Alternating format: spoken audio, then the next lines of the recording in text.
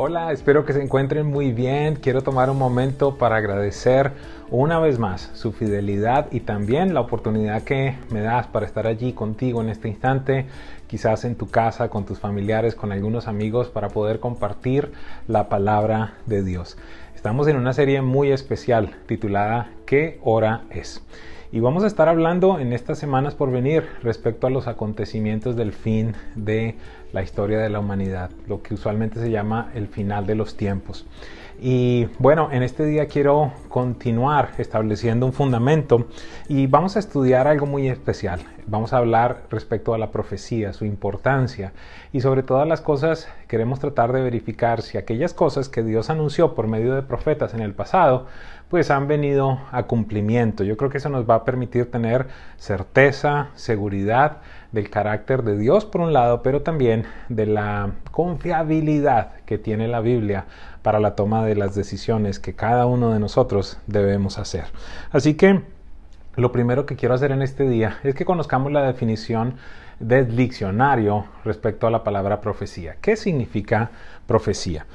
El diccionario nos dice que es la acción de predecir un hecho futuro gracias a la inspiración divina. Si lo pusiéramos en unas palabras un poquitito más claras, pudiéramos decir que es el anunciar eventos futuros por medio de la inspiración de Dios. Es decir, que el profeta verdadero o las palabras proféticas verdaderas no nacen en el corazón del hombre, sino que definitivamente nacen en el corazón de Dios y son inspiradas, son sopladas a los hombres para que las comuniquen.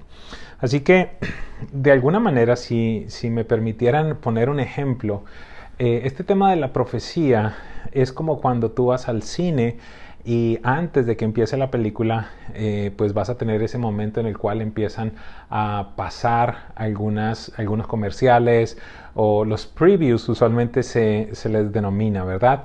Y entonces allí te dice en algunos casos próximamente y empiezan a salir algunas imágenes. En otros casos te dicen en el verano o en el invierno, en otros casos te dicen en noviembre se va a estrenar la película, o en algunos que son más detallados te dicen en tal día va a existir un lanzamiento o un estreno de una película. ¿Qué tiene que ver esto con la profecía? Te lo voy a decir de esta manera. Los creadores de esa película, pues evidentemente ya la terminaron, ya la editaron, le colocaron la música, añadieron todos los efectos que querían y ellos ya saben el final de la historia. Sin embargo, pues sacan algunos apartes específicos, quizás de escenas emocionantes, en algunos casos de choques de carros, o si es alguna comedia, pues una escena que te genera mucha risa. Y la idea que ellos tienen pues es ir seleccionando este tipo de momentos para crear en ti algún tipo de expectativa e interés para que en el momento del estreno pues evidentemente vayas a ver la película. ¿Sabes algo?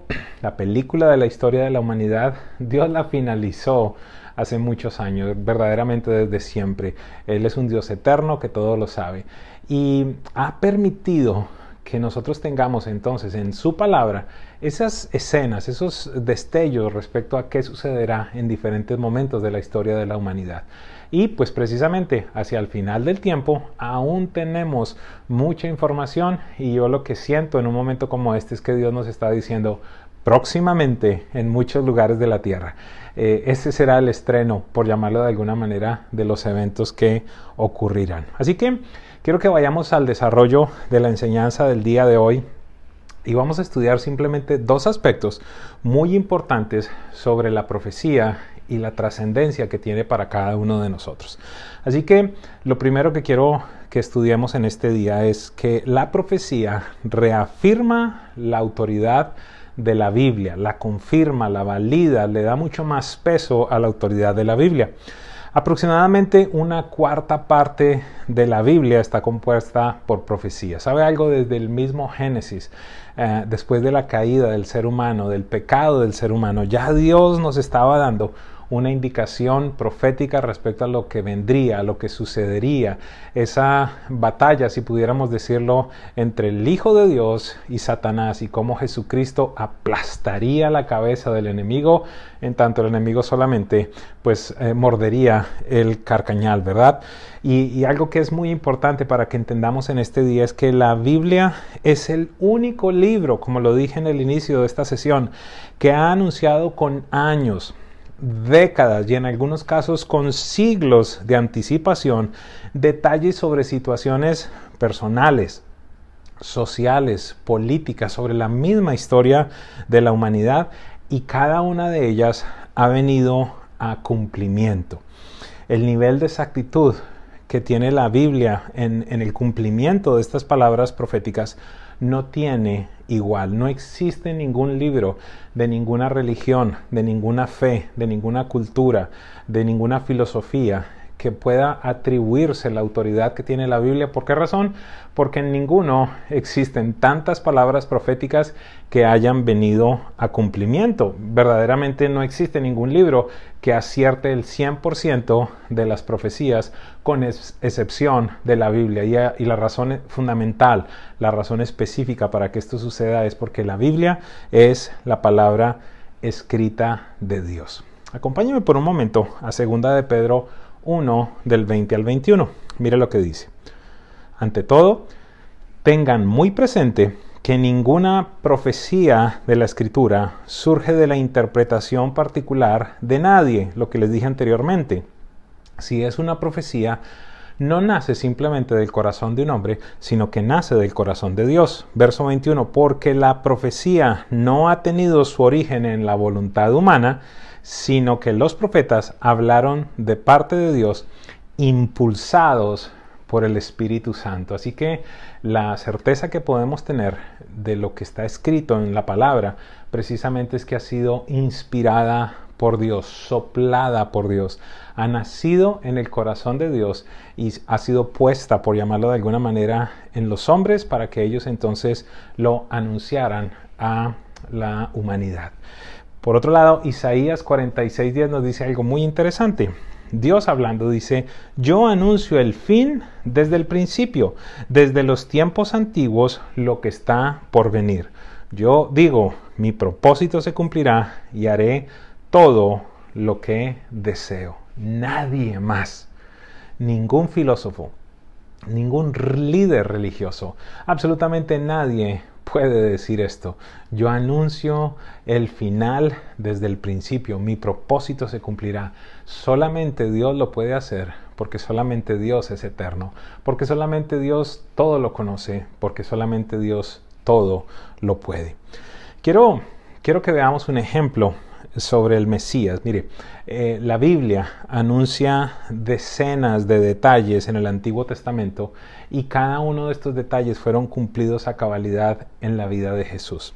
Yo escogí 12 aspectos específicamente, o pudiera decir 12 profecías únicamente.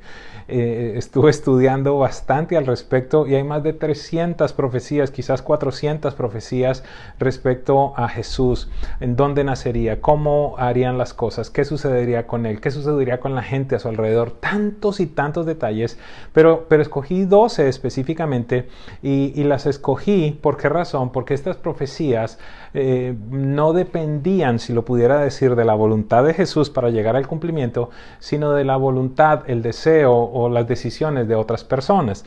Y quiero comentárselas. Mire, por ejemplo, la primera, en Miqueas 5:2 se predice que el Mesías vendría de la tribu de Judá. Jesús no tenía la capacidad de decidir de qué tribu vendría. En Isaías 11:1 dice adicionalmente que el Mesías nacería de la familia de Isaí, pero Isaí tuvo 8 hijos, así que aún la palabra va mucho más profundo, porque en Jeremías 23:5 dice que no tan solo nacería entonces de la familia de Isaí, sino que sería descendiente de David, es decir, uno de esos 8 hijos. Imagínense de nuevo las probabilidades, ¿verdad? Ok, de una tribu, perfecto, pero entonces después dice, es de una familia, y de esa familia no es de ninguno de los 8 hijos, sino solamente de uno. Allí se va haciendo mucho más difícil y complejo que se cumpla con exactitud estas palabras proféticas. En Isaías 7:14 nos dice la Biblia que nacería de una joven virgen, mucho más complejo todavía. En Miqueas 5:2 nos dice que nacería en Belén, una pequeña aldea, un pequeño pueblecito en la mitad de la nada. Entonces ese es el lugar donde escoge Dios para que nazca su Hijo Jesús. En el Salmo 72:10 nos dice algo muy interesante. Nos dice que en su nacimiento personas importantes de Oriente le traerían regalos. Continúo, en Jeremías 31:15 nos dice que su nacimiento estaría conectado con matanza de niños, y esto sucedió específicamente con órdenes que dio Herodes en el instante del nacimiento de Jesús, quizás a los 2 años o algo así. En Zacarías 11:12 nos dice que él sería vendido por 30 piezas de plata. En el Salmo 22:16 nos dice que sus pies y sus manos serían traspasados. En el Salmo 34:20 también nos dice que ninguno de sus huesos sería quebrado. En el Salmo 69:21 nos dice que le darían a beber vinagre. En Isaías 53:9 nos dice que sería sepultado en la tumba de un rico. Escogí estas 12 simplemente de muchas, literalmente de decenas que existen, de decenas de profecías que existen sobre Jesús, y de nuevo hice el énfasis en que pues eran profecías que no tenían ningún tipo de injerencia en las actividades, en las decisiones de Jesús. Es decir, Jesús no iba a poder escoger en dónde iba a ser sepultado, por ejemplo, o que no le quebraran sus huesos, o que sus manos no fueran traspasadas. Él no pudo determinar por cuánto dinero Judas le vendería. Todo esto, por llamarlo de nuevo, de alguna manera estaba ligado al deseo, a la voluntad o a las decisiones de terceras personas. Quiero contarle algo muy especial que en el estudio de esta semana descubrí. El profesor emérito de ciencias de Westmont College, que a la vez fue director del área de matemáticas y astronomía del Colegio de Pasadena, el señor Peter Storm, calculó la probabilidad de que en la vida de un hombre se cumplieran las profecías acerca del Mesías. Es decir, este es un científico, un matemático, que se dedicó a utilizar precisamente la ciencia para corroborar las probabilidades que existirían para que en una sola persona se cumplieran todas estas profecías, que en algunos casos, de nuevo, fueron dadas con siglos de antelación. Las estimaciones fueron elaboradas por 12 clases diferentes de la universidad y 600 universitarios participaron en este proceso. Los estudiantes sopesaron cuidadosamente todos los factores, discutieron cada profecía extensamente y cada uno de sus detalles.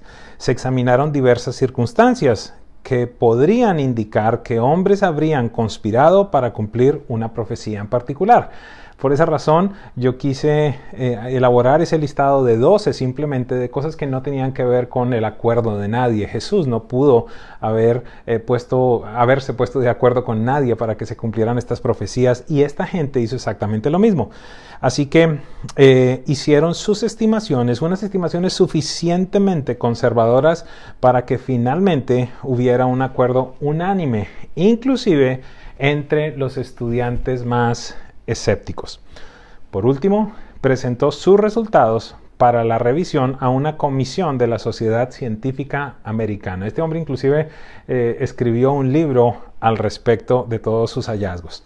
Tras el examen, comprobaron que sus cálculos eran fiables y precisos en lo que respectaba al material científico que se había presentado. Por ejemplo, respecto a Miqueas 5:2, lo leí anteriormente, donde se afirma que el Mesías nacería en Belén, Stoner y sus estudiantes determinaron el promedio de la población de Belén en la época de Miqueas. Luego lo dividieron por la población media de la tierra durante el mismo periodo y llegaron a la conclusión, escúcheme por favor, de que la probabilidad de que un hombre pudiera nacer en Belén en esa época era de 2.8 por 10 a la quinta potencia. ¿Qué significa eso? Que había una probabilidad de 1 en 280,000 para que una persona naciera en Belén en esa época. Después de examinar no una, sino 8 profecías, simplemente 8. Yo hoy les di 12, hay centenares de profecías respecto a Jesús. Ellos examinaron simplemente 8 profecías diferentes. De manera conservadora, estimaron que la probabilidad de que en un hombre se cumplieran estas 8 profecías era de 1 por 10 a la 17. Yo sé que hay algunos que no les gusta mucho la matemática, pero les necesito hablar respecto a estas probabilidades. 1 por 10 a la 17. ¿Qué significa eso? Que la probabilidad para que en una persona se cumplieran 8 profecías simplemente de las muchas que fueron anunciadas es de 1 en 1 trillón. Para ilustrar cuán grande es este número de 1 por 10 a la 17 potencia, es decir, es una cifra con 17 ceros, Stoner dio la siguiente ilustración. Así que les quiero mostrar la ilustración que este hombre dio para que comprendamos qué probabilidad existiría para que en un solo hombre se cumplieran 8 profecías. De nuevo, no 100, ni 200, ni 300, sino simplemente 8 profecías. Él dice, esta es la probabilidad para que en una sola persona, es decir, en Jesús, se cumplieran las profecías que se hicieron con tantos y tantos años de antelación. Y el ejemplo que dio fue el siguiente. Dice, imaginen que usted cubre todo el estado de Texas con monedas hasta 2 pies de altura. Después de eso, usted entonces toma un avión y toma una de esas monedas y la tira en cualquier lugar del estado de Texas después de haberla marcado. De nuevo, entonces él dice, esta es la probabilidad para que 8 profecías se hubiesen cumplido en Jesús. Se lo voy a comparar con un ejemplo del diario vivir. Vamos a llenar el estado de Texas con monedas hasta 2 pies de altura. Vamos a tomar una monedita de esas, la vamos a marcar, vamos a subir en un avión, vamos a tirar la moneda en cualquier lugar de Texas y después vamos a pedir que una máquina revuelva todas las monedas. ¿Cuál es la probabilidad entonces que él quiere equiparar? ¿Con qué lo quiere comparar? Él dice, a continuación, yo voy a tomar entonces a un hombre con los ojos vendados y le voy a decir que vaya a cualquier lugar de Texas para que entonces escoja una sola moneda y esa moneda sea la que yo marqué. Las probabilidades para que los profetas hubiesen acertado 8 profecías solamente en la vida de Jesús es igual a la que este hombre con los ojos vendados hubiese podido encontrar una moneda marcada a 2 pies de alturas de monedas en todo el estado de Texas. Yo no sé si usted comprende en este día la veracidad de la Biblia. ¿Cómo si no es la palabra de Dios podemos llegar a la conclusión de que la Biblia es confiable y sobre todo científicamente se ha comprobado su autoridad? ¿Sabe algo?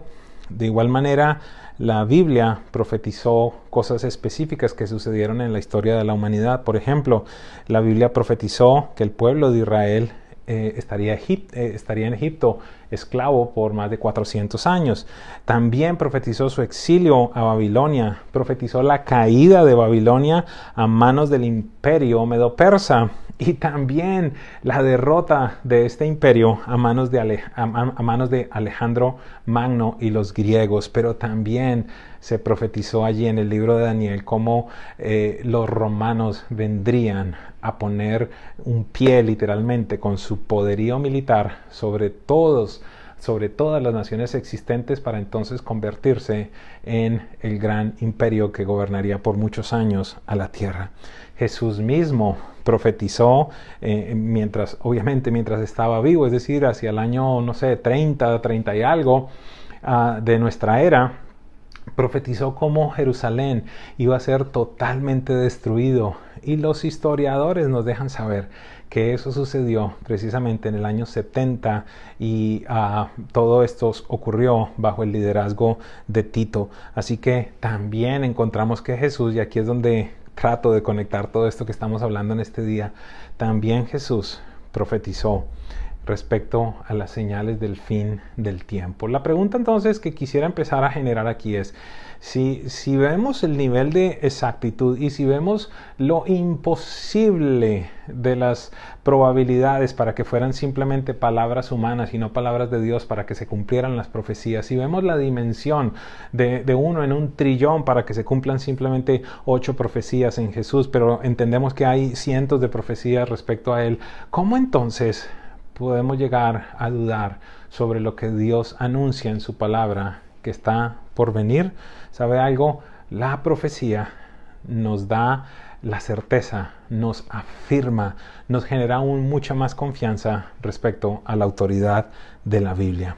Quiero decirte algo. La conclusión fundamental de este punto es que mucho de lo profetizado en la Biblia ahora es parte de la historia de la humanidad, lo que nos permite confiar en la veracidad de la palabra sobre lo que se escribió y que aún no ha sucedido. Quiero resaltar algo para que todos por favor tomen nota. Lo que en algún momento fue profecía bíblica, hoy hace parte de la historia de la humanidad.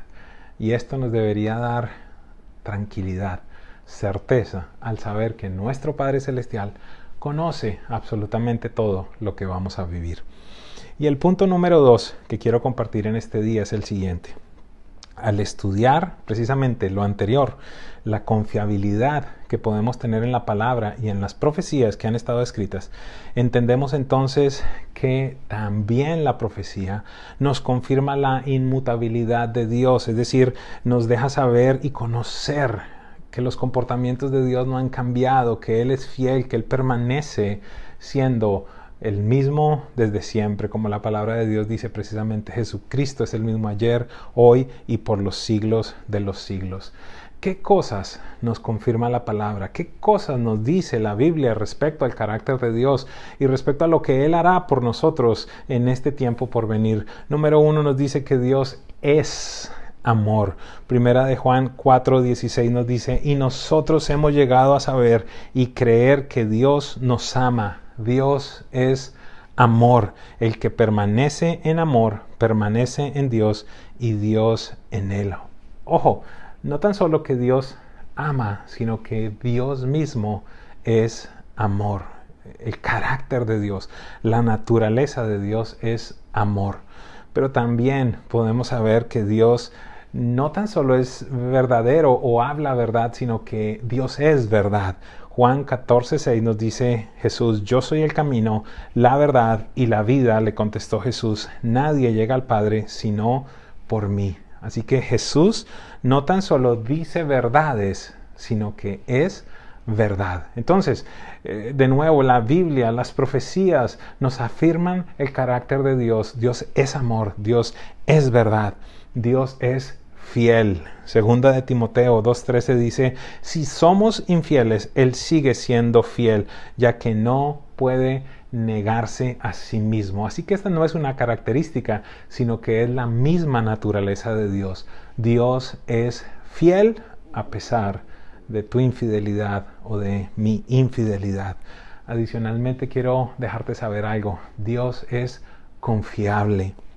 Salmo 33, 4 y 5, lo leo de la traducción en lenguaje actual, nos dice, Dios es digno de confianza. Dios ama lo que es justo y recto. Por todas partes se pueden ver sus grandes actos de bondad.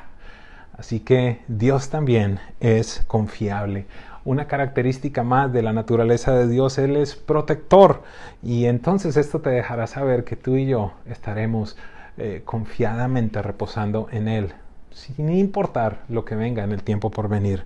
La Biblia dice en Salmos 121:5, el Señor mismo te cuida, el Señor está a tu lado como tu sombra protectora.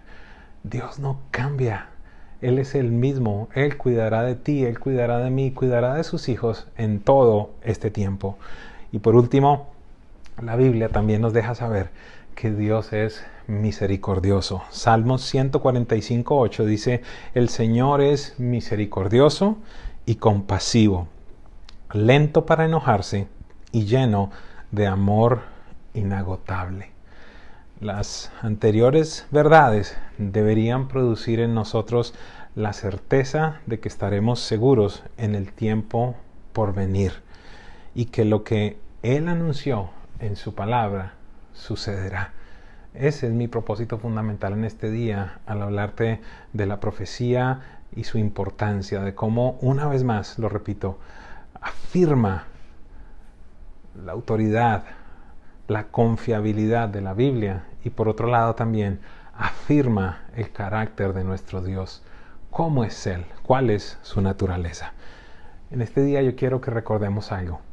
Posiblemente lo has escuchado muchas veces, pero en este día particular le pido al Espíritu Santo que tu espíritu, que tu alma pueda recibir esta palabra que voy a leer de una manera totalmente diferente, porque es mi anhelo que el Espíritu Santo te inunde de la certeza de que todo estará bien, que Él te cuidará, que Él te acompañará, pero a la vez que Él está anunciando las cosas que en muy poco tiempo, o verdaderamente en muchos casos, ya estamos viendo.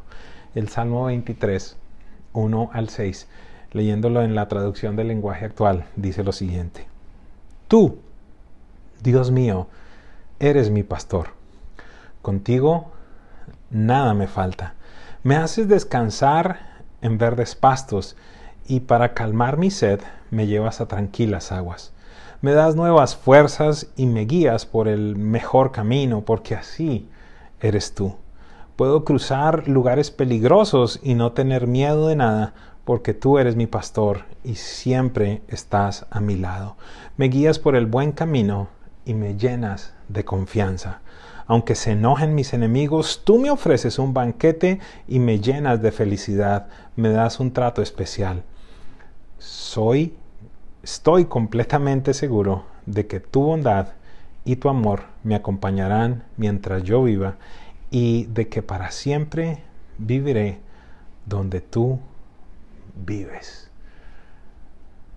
Qué impresionante este salmo en un tiempo como estos.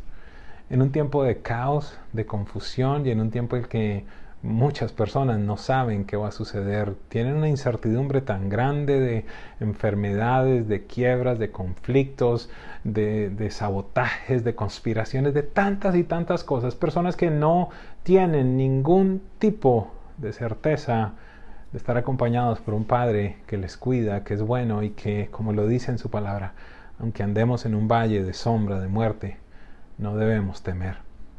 Quiero compartir una frase contigo al finalizar esta enseñanza y es inspirarte a que lo que estés viendo no cambie lo que has visto de Dios.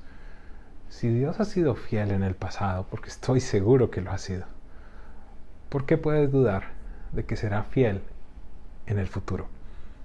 Él no cambia, en Él no hay variación ni hay duda. Así que en este día mi anhelo es que por medio de esta enseñanza tú puedas crecer en la confianza respecto a la palabra de Dios y también al carácter, a la naturaleza de Dios. Nuestro Dios nos acompañará, nuestro Dios nos guiará y de su mano estaremos victoriosos. Quiero pedirte que me acompañes a orar en este día, pidiéndole a Dios que aún afirme más las palabras que he compartido contigo a través de esta predicación. Señor, en este día yo te doy gracias por lo que hemos aprendido. Te damos gracias porque inclusive utilizas a estos matemáticos, a estos científicos para al analizar números, probabilidades, estadísticas que nos permitan llegar a una conclusión tan sencilla que posiblemente muchos lo sabemos, pero hoy se enriquece mucho más. Tu palabra, la Biblia, es confiable y tú eres confiable. Señor, yo pido que tu Espíritu Santo invada cada lugar que en este instante está escuchando esta palabra. Pido que les acompañes, que les guardes.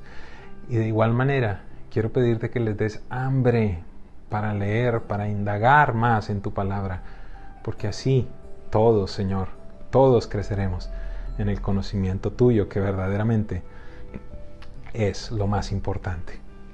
Padre, te doy gracias porque por medio de esta enseñanza el único propósito es exaltar la vida de Jesús y que Él sea conocido por muchas, muchas personas. Espíritu Santo, haz la obra que solamente tú puedes hacer. Recuérdanos las palabras de Jesús, recuérdanos sus enseñanzas, recuérdanos cada una de las cosas que mueven su corazón.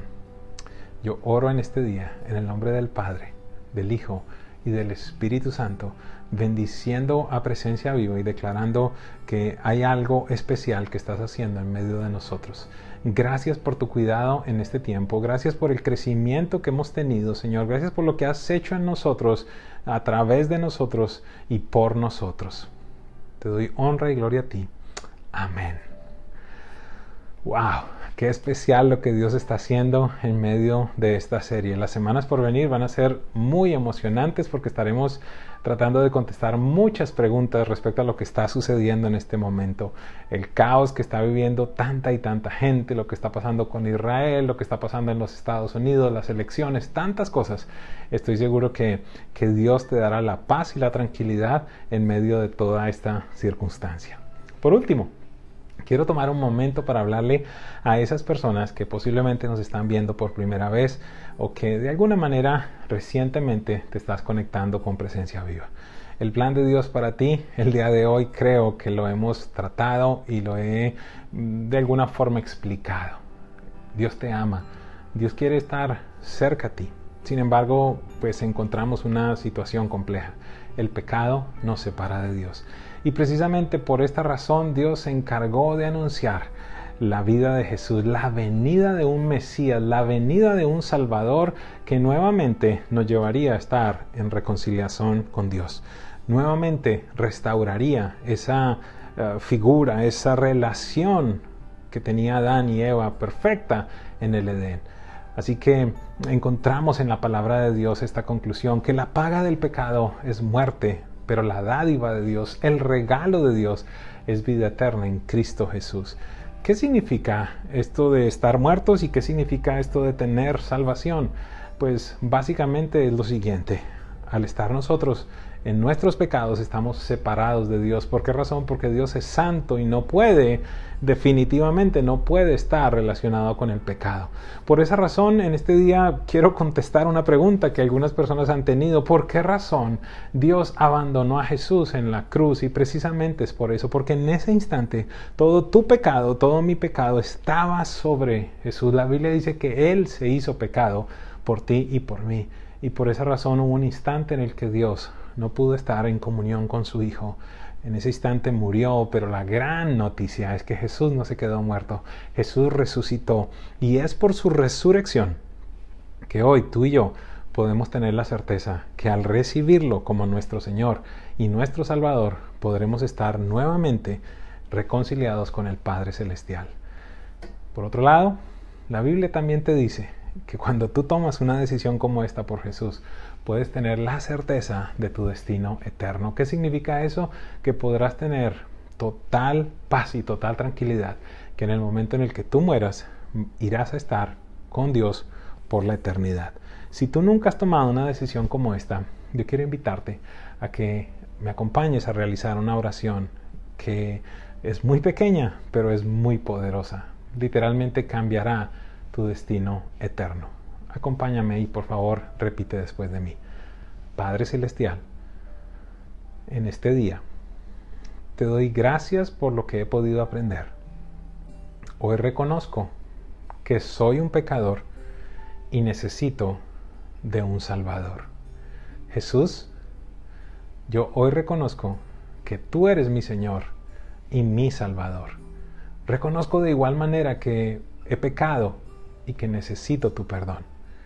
Te pido que vengas a morar en mí y hagas lo que solamente tú puedes hacer. Te doy gracias porque a partir de este día puedo saber que soy un hijo del Padre Celestial. Te pido que tu Espíritu Santo venga sobre mí de una manera especial. Amén. ¡Wow! Felicitaciones. Esta es la decisión más importante que has tomado en toda tu vida.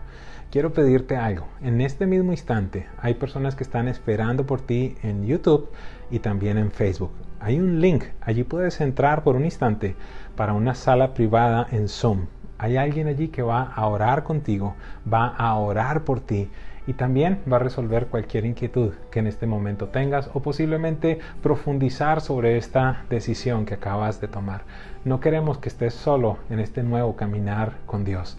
Queremos acompañarte, queremos que hagas de Presencia Viva tu casa espiritual. Te bendigo y una vez más felicitaciones por esta decisión que acabas de tomar. Es la mejor decisión que has tomado en toda tu vida. Bueno, y por último, como siempre, me gusta hablarle a los niños. En este instante pueden entonces ir al canal de PB Kids en YouTube para que vean el programa que hemos preparado para ustedes, que como siempre les digo, se van a divertir y van a aprender de Jesús. Presencia Viva, les amamos y estamos preparando todo para próximamente volvernos a ver allí en nuestro nuevo edificio, la casa que Dios le ha dado a Presencia Viva. Les amamos.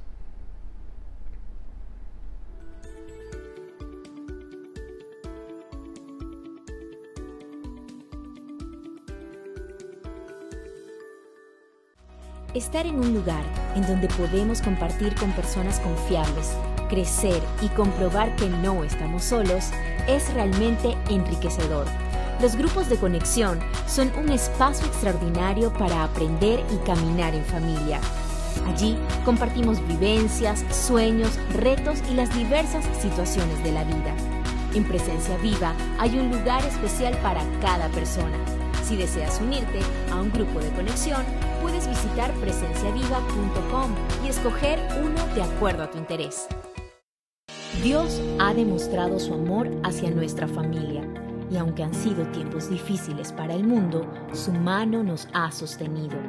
Lo mejor es que en medio de todo hemos permanecido juntos. Sí, juntos, conectados a través de nuestras oraciones y todas las vías posibles, porque sabemos que únicamente caminando juntos y con Dios tomados de su mano, obtendremos la victoria. Continuamos firmes en nuestra visión de reconciliar al mundo con Jesús. Y mientras todo esto pasa, nos seguimos preparando para volver a encontrarnos físicamente, compartir las noches de Presencia Viva y un sinfín de momentos únicos. Sabemos que llegará el momento de ese encuentro tan esperado. Con total convicción, creemos que será mejor. ¿Has comprobado últimamente el poder que hay en dar? Comencemos planteando una nueva definición. DAR. Demostraciones amorosas ante la respuesta de Dios. Porque el Señor es el dueño de todo y ha sido bueno con nosotros, permitiéndonos ser parte de una inmensa cadena de bendiciones. Gracias por dar. Para hacer tus donaciones vía Zelle, escribe zelle@presenciaviva.com. En nuestra aplicación, dale tap a donaciones. Por mensaje de texto, envíalo con la palabra Presencia Viva al 77977 y sigue las instrucciones. En nuestra página web www.presenciaviva.com.